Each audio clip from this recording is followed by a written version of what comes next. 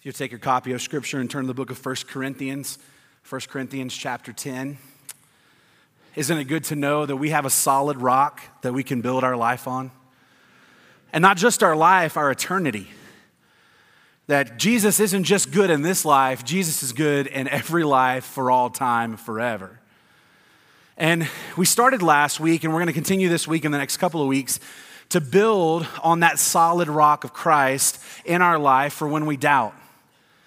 And as we've said over the weeks, listen, doubt is a natural part of the Christian life. In fact, it's a natural part of us growing. We have to doubt, question, search it out. And just because you doubt doesn't mean you can't follow Jesus. Just because you doubt doesn't mean that you lack faith. Just because you doubt doesn't mean that somebody is a better Christian than you are. We've learned that God is with us in our doubt. God is walking through this with us, bringing us out. Last week we began to learn that there's some skills that we need to begin to build in our life for when doubt comes. It's not if it comes, but when. And I want to do the same thing today, to give you some more skills to build on the solid rock of Jesus so that you can stand in the face of doubt, in the face of fear, in the face of temptation, and stand firm. Now I want to give you some context before we jump in today, because we're jumping in the middle of Paul's argument. Paul's been writing to a church that has a lot of doubt and division and fighting and trouble. And it's just chaos. They can't figure out which way's up. They can't figure out what really needs to happen. And so Paul comes in 1 Corinthians 10 and he says some pretty powerful things. And he's trying to help these people and us come to an understanding that we actually can fight doubt in our life. See, I thought for a long time in my life that when doubt came or fear came or questions came or temptation came or sin, that I was powerless against it. I would just get overwhelmed by the storm and tried to ride it out, and then when it was over, I would pick up the pieces. And yet Paul says something completely different. And I want you to hear that today, that we can stand firm in Christ and say no to sin, we can say no to temptation, we can say no to doubt and to fear. So hear the words that he says in 1 Corinthians 10, we're going to start in verse 12. Therefore, let him who thinks he stands take heed that he does not fall. No temptation has overtaken you, but such is common to man. God is faithful, who will not allow you to be tempted beyond what you're able, but with the temptation will provide the way of escape also, so that you will be able to endure it. Therefore, my beloved, flee from idolatry. Very simple, powerful words that he gives us.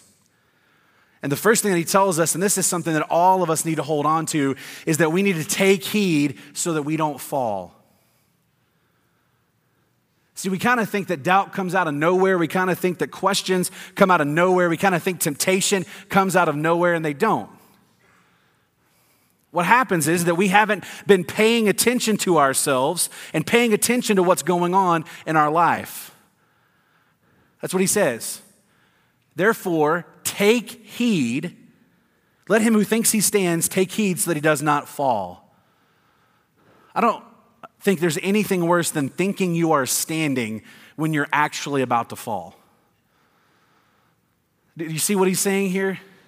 How much have you deceived yourself to tell yourself, I'm fine, everything's okay, I'm doing okay, when in the reality is, you're not.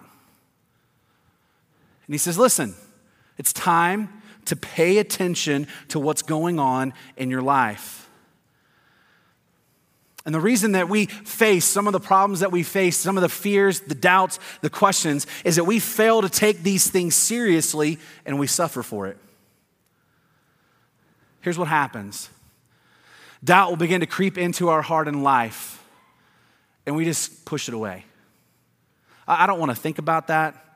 I don't really want to, work that process through to understand why I'm doubting and what's causing my doubt, and I don't want to go and try to find an answer for it. I'll just pretend like it doesn't exist.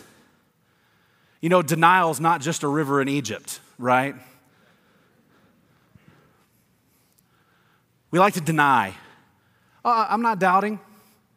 I'm not struggling. No, it's not that bad. Yeah, I have some questions, but it's not that bad. And here's the thing.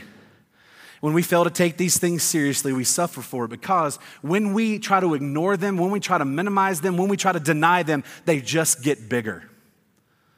They don't go away. If you're here and you're struggling with doubt or questions or fear or temptation or sin, can I just give you some good advice? Face it head on. Look it full in the eye, call it what it is, run to Jesus, because if you don't, it's just going to get bigger in your life. And so Paul was telling these people, listen, you can't pretend like there aren't problems in your church. If you'd read the book of 1 Corinthians, these people were jacked up.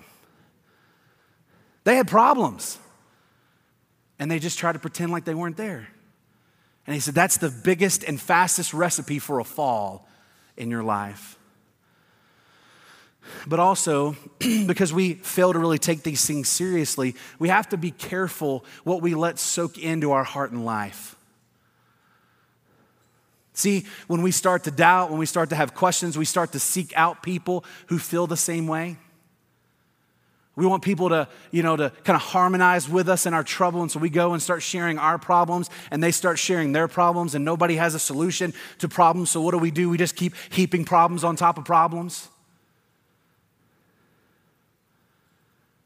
I saw that run rampant when I was in college and in seminary. The group of people that I started college with got smaller and smaller and smaller. The people that I was going to church with in college got smaller and smaller and smaller because we would get together and we'd have these little gripe sessions about the things that we didn't like about the church and the things that we struggled with in our faith. Never wanting a solution, never wanting an answer. We just wanted to gripe. And soon what began to happen is you'd hear something like this. I don't really need the church in my life. I don't really think God's ever done anything for me. I've always not really believed this stuff anyway. It's just easier now that I can just admit it. And person after person after person, I began to see them walk away from the church, walk away from ministry, walk away from faith. You got to take this seriously. Can't pretend like it doesn't exist. You can't pretend like it's not a problem. But be careful. Be careful who you let into your life. Be careful who you're listening to. Now, I'm not saying don't seek out answers. Here's the thing. Christianity is a come, see, and check it out religion. Christianity has answers. You can ask questions and there are answers, but be careful who you're listening to because not everybody's going to give you the right answer. You need to take heed so that you don't fall. And Paul gives us this wonderful line in verse 13. I want you to listen to this and see if it brings you hope. No temptation that has overtaken you, but as such is common to man. You need to remember that doubt, questions, fear, sin, temptation is a common struggle for all of us. I don't know why we pretend when we come to church that we have everything together. Because that's the opposite of the message of the church, isn't it? We're here precisely because we don't have it all together. We're here precisely because we're seeking answers to the questions of our heart and life. We're here exactly because we're broken, we're searching, we're haunted by doubt. We're here. And that's the right place to be. But here's the truth I need you to hear. The enemy likes to tell you that you're all alone, that no one has experienced any of this stuff that you're going through. Nobody understands. If you ever admit that you doubt, if you ever admit that you have questions, if you ever admit that you struggle, everybody's going to ostracize you, you're going to excommunicate you, they're going to tar and feather you. I'd like you to hear the opposite of that. If you're here today and you struggle, and you're here today and you doubt, and you're here today and you have questions, welcome to the family. Welcome to the family.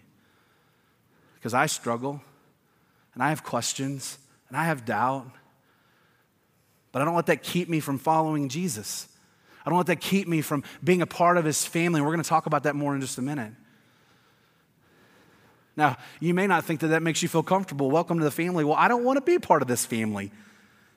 I don't want to doubt. I don't want to struggle. Well, sorry, that's the human condition. This is common to us all. In fact, one of the things that you need to hear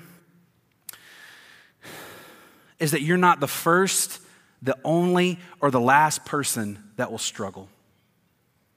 You're not the first, you're not the only one, and you're not the last one that will struggle. In fact, great people of the faith struggled with doubt, struggled with fear, struggled with depression, struggled with questions. Two of my favorite people that I love to listen to and read is Charles Spurgeon and William Cowper. Charles Spurgeon was called the Prince of Preachers. He preached in the early 1900s in London. His sermons were printed in the London Times Monday morning after he preached on Sunday. Thousands and thousands of people would come to hear him preach. Now, here's the thing that a lot of people don't know. You have to read his biographies to find this out. He struggled with doubt, immensely struggled with doubt and depression. And here's what would happen. Spurgeon would preach this amazing sermon, and hundreds of people would come to know Christ, and he would be attacked by his inner moron, and he would leave. He'd disappear.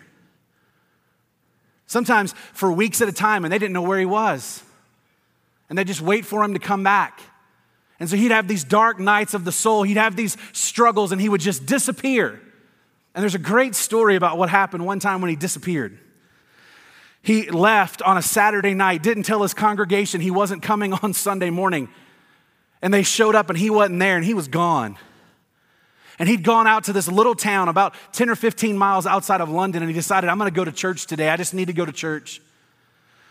And the great Spurgeon, the Prince of Preachers, goes into this little podunk town with this little country preacher. And guess what? That country preacher was preaching Spurgeon's sermons.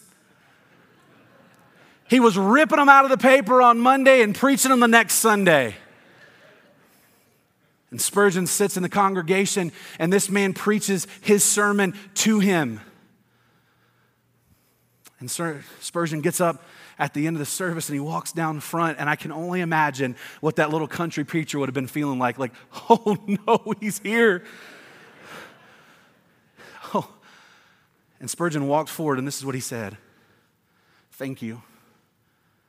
Thank you, because I needed to hear God's word today.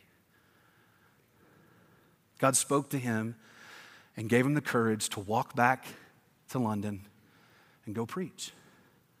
William Cowper wrote some of the greatest hymns that we've sung in the history of faith. And do you know that he was in and out of mental institutions all of his life?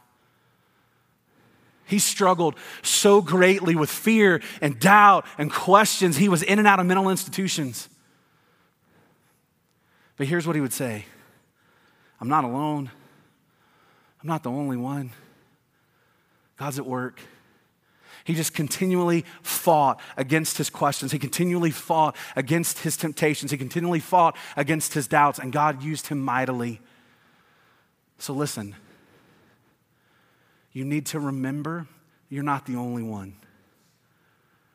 You need to remember that God's at work in your life. And you need to remember that just because you struggle doesn't disqualify you from following Christ.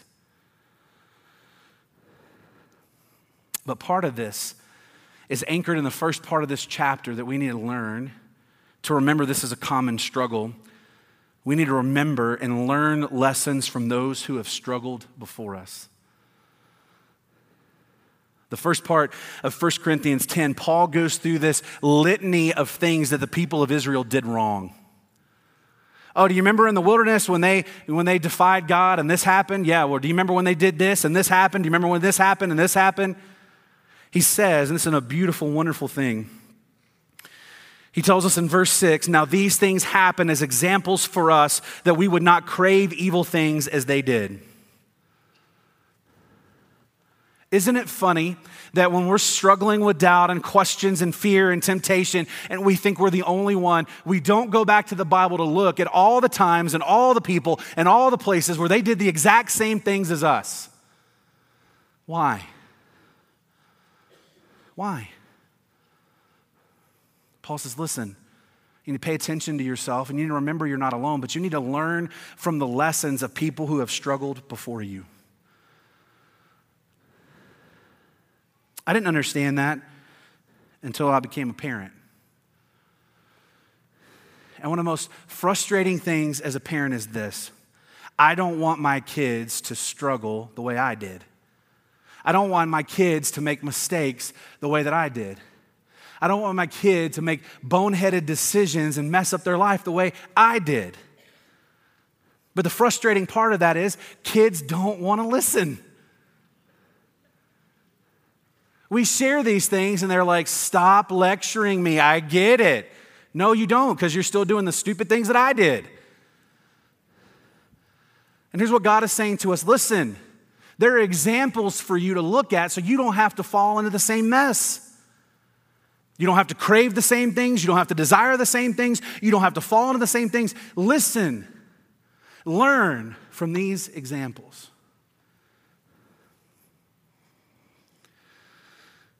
And within these examples, Paul talks about, there's a phrase that goes all the way through them: God is faithful.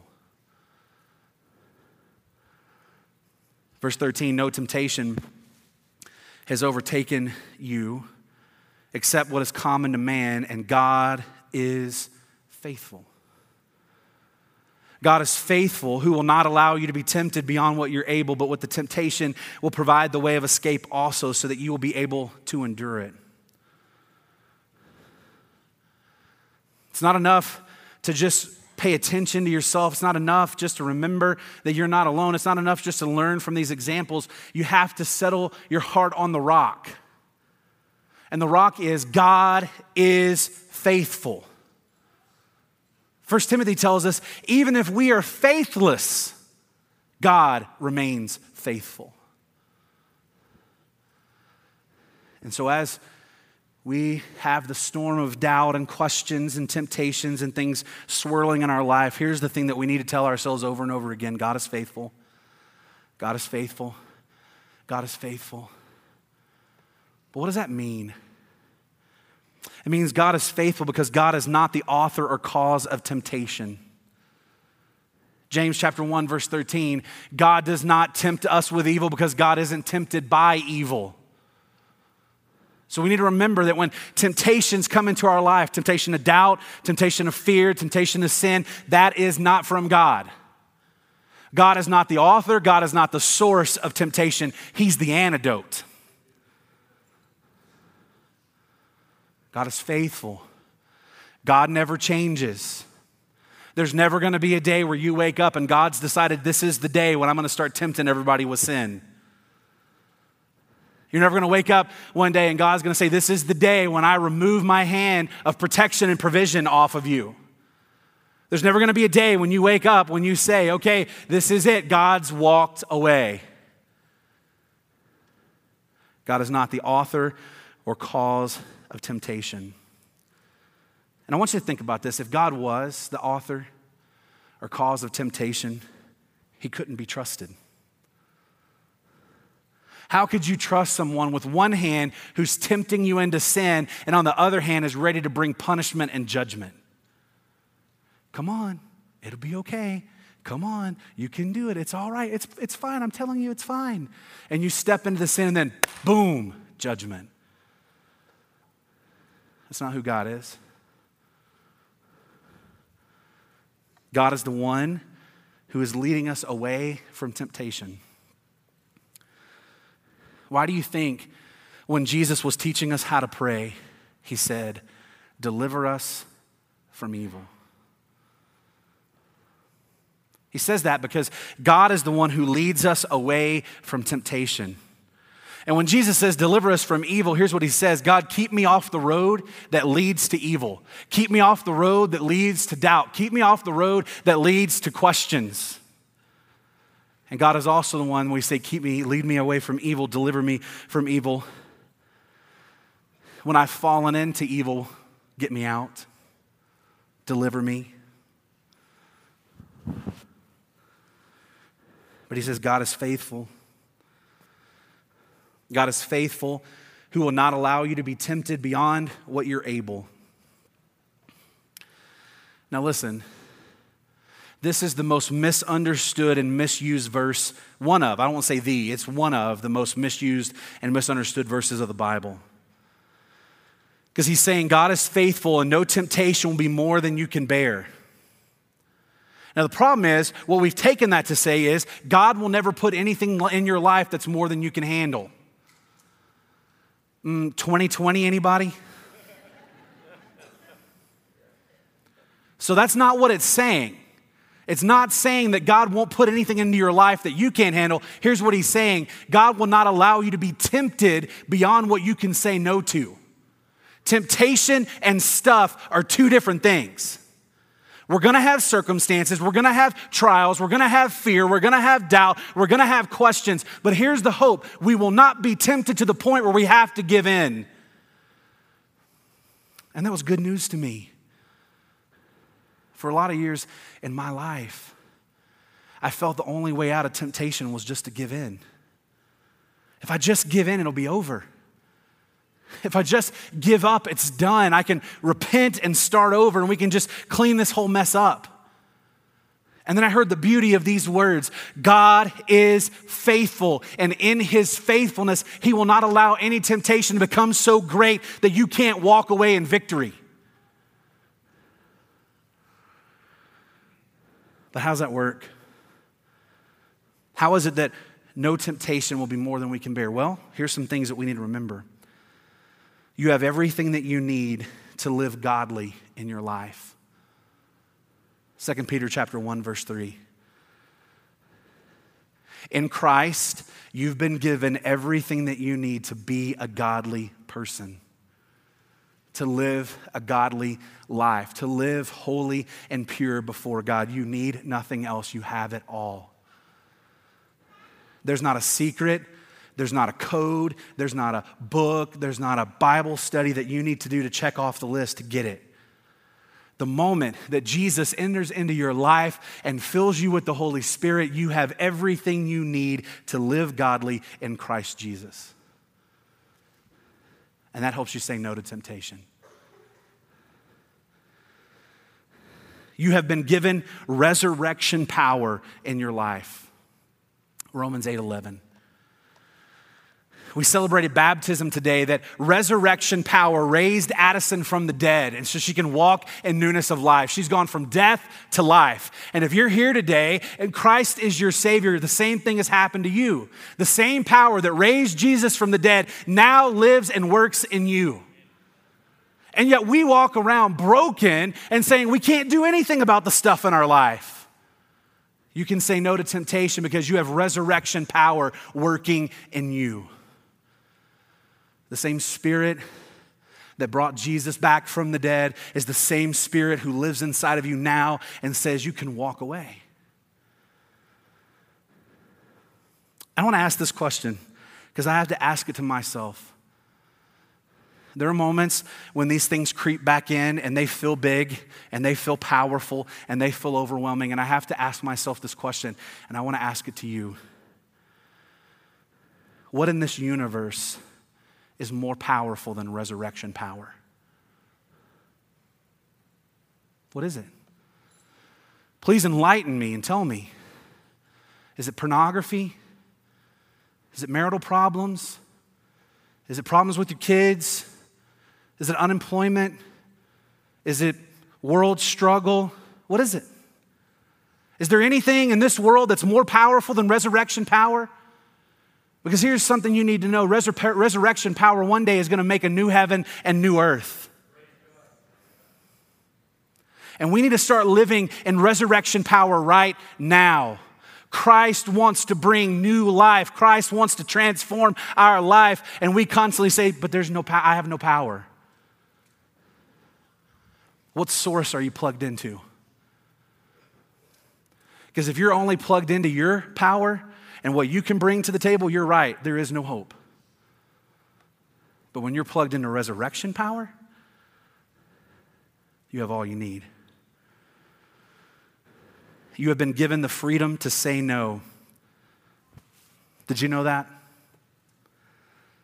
Did you know that you have been set free from your sin? You are dead to sin. You are alive to God. You no longer have to let sin reign in your body. Do you know that you have the power and the authority to say no? When sin comes into your life, you can just say no thanks.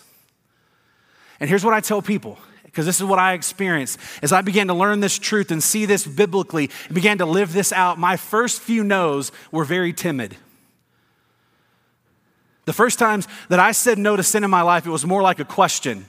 No? Because I still wasn't totally sure I wanted it gone. But here's the thing you need to hear.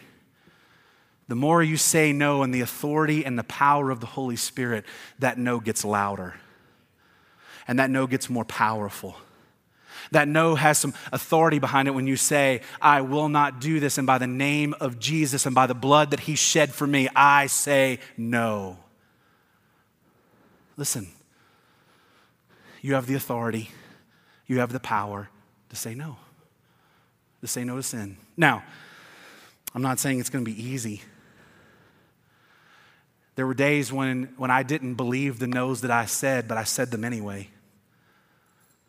There were days when I just prayed, God, I need to say no, and I don't know if I'm going to say no, but I need you to help me say no, and I need you to help me mean no and live no.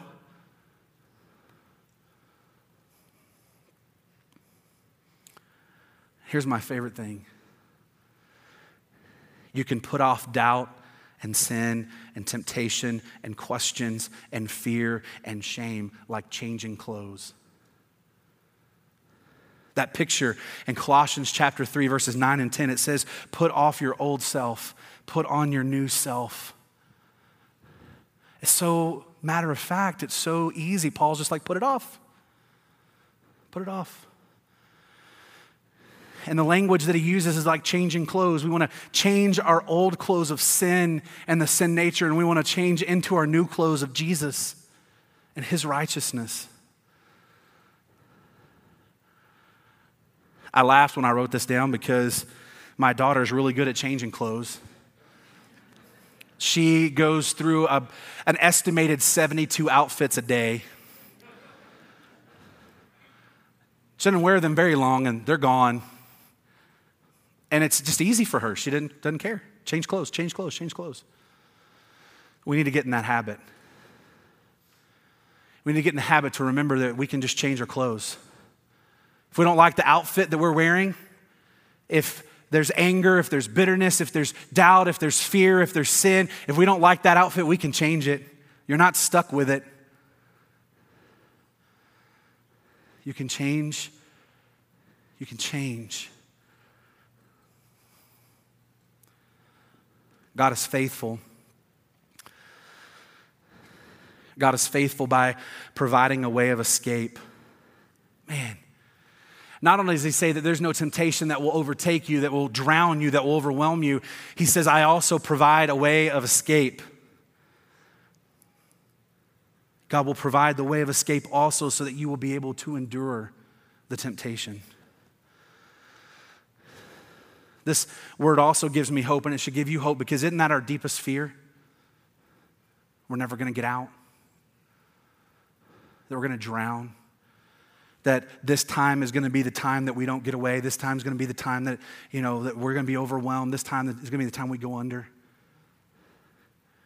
Listen, God is faithful. God is faithful, and if you're in a situation where there's temptation or fear or questions or doubt, he's already provided the way of escape. You don't have to cry for it. You don't have to pursue him. You don't have to scream at him. He's already made it available. And here's the thing I love about God. God doesn't give us one way out. He gives us a bunch of ways out. Let me cover a few real quick. Here's a way that he's provided for escape. He has provided us prayer. 1 Peter 5:7 and James 5:16 talk about us bringing our concerns to God. 1 Peter 5:7 says, cast all your care on Christ because he cares for you. See, we don't see the power of prayer the way God does. God sees the power of prayer as our biggest weapon of offense. Listen, The devil doesn't care about all the Bible studies that you go to. The devil doesn't care about your accountability groups. He doesn't care about the apps that you have on your phone. He doesn't care how many verses that you've read. Let me tell you what he cares about. When you drop down on your knees and you start crying out to your Father. Because when you get on your knees and you start crying to your Father, he knows he has lost. That's where the power comes from. When we cry, Father, he says, I am here. And we tell him what's going on, and then he gets into action. You want a way of escape? Pray. Pray. He's given us another way of escape. He's provided us his word. And I think we neglect this way of escape as much as we do prayer. Why would I want to go back to this dusty Bible full of all these people I don't know about and all these stories that I don't understand? Why would I want to go do that? Because Jesus tells us in John 8:32, when you hear the truth will set you free. He's given us his word to tell us the truth to set us free. He's given us his word in Psalm 119, 105 to be a light to our feet and a lamp to our feet and a light to our path. You ever been in a place where you didn't know where to go? You ever been in a place you didn't know what to do? Couldn't even take the next step, didn't know how you were going to get through? Here's the thing, crack open the light. It's amazing. You crack open the light and all of a sudden you begin to go, well, okay, I can walk here, I can do that. Oh yeah, I can see the way, I can follow that. He's given us his word. He's provided us his word because when we hide his word in our heart, it keeps us from sin. Psalm 119:11. You want to stop doubting? You want to stop having questions? You want to stop having fear and sin and shame? Start devouring God's word and hiding it in your heart. Because you start filling your heart and your mind with the word. When lies come up, the word stands there and smashes those things down. Hide his word in your heart. And then use his word the way that Jesus did. He's provided us his word because it is written as our only defense. So many times we can't walk away from temptation because we have no reason to. And we need to look at the way Jesus dealt with temptation and doubt and questions when he had his temptation in the wilderness with the devil. And the devil came to him 3 times. And 3 times Jesus said the same thing. It is written. Satan lied, Satan tempted, Satan offered. And every time Jesus said, it is written. And with all the love I have in my heart, I need you to hear me say this. Memorizing John 3:16 is not enough. And that's wonderful to know that God loved the world and he gave his one and only son. If you believe in him, you'll have eternal life. Yes, but what are you going to do when sexual sin shows up in your life? What are you going to do when doubt shows up in your life? What are you going to do when all these other things show up? We need to add more arrows into the quiver that we can shoot at untruth. He's provided a way of escape, his word. He's provided a way of escape. He's provided his Holy Spirit to us. The Holy Spirit lives inside of us and he leads us into truth.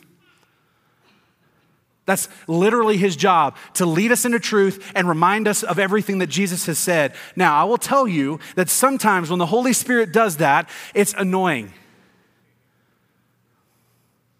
It's annoying when I want to do what I want to do and I'm caught up in the things that I'm caught up in, and the Holy Spirit comes along and says, hey, that's not good. That's not the truth. Let's go back.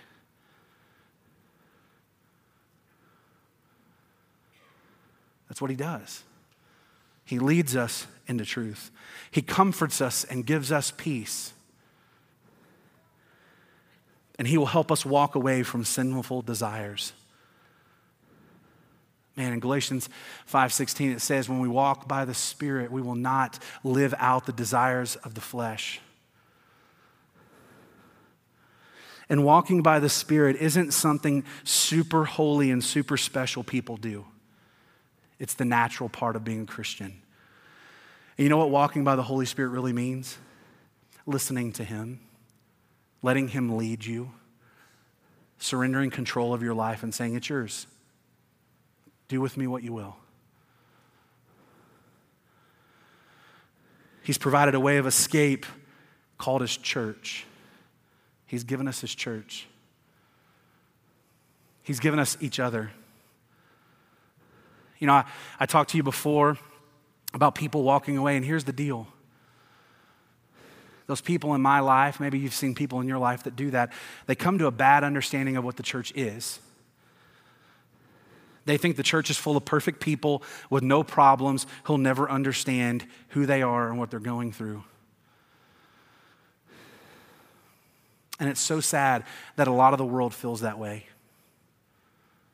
But I need you to hear today, God's provided you a way of escape. If you're struggling, this is the place where you need to be. And you need to be open about your struggles, and we will love you. We will walk through this with you. We will tell you the truth about who Jesus is and what grace it has to offer you and how you can be transformed. Don't hide. Don't hide. We are called to hold each other accountable. We are called to bear one another's burdens. We are called to walk alongside one another. Let's get busy doing that. Let's be a way of escape for people in trouble. I want to stop before I finish and just ask this question. Aren't these promises wonderful?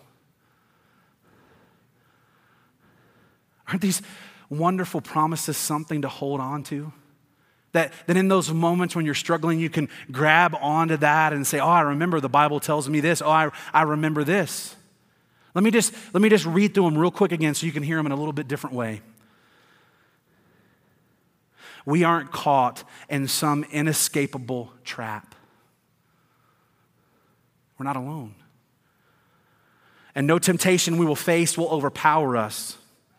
And that God's faithfulness provides everything that we need to stand. And God has provided the way of escape for us also. And so I want to end with this, the way that Paul did. Here's what he says, therefore flee. Therefore flee.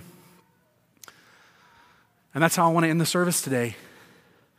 This is your opportunity. This is your get out of jail free card. This is your opportunity to run from doubt, to run from fear, to run from temptation, to run from sin. You can do it. All of these promises are true. Now flee.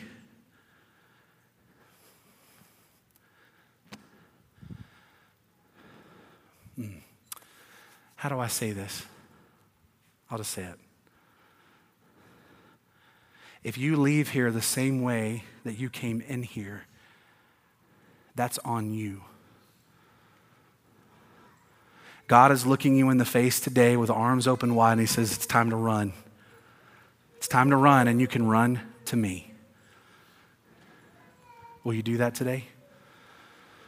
Let's pray. Father, we thank you, we praise you, and we love you. And I ask right now that you would help us to flee. God, help us to flee from our sin and turn to you and be made new in Christ, be saved and transformed.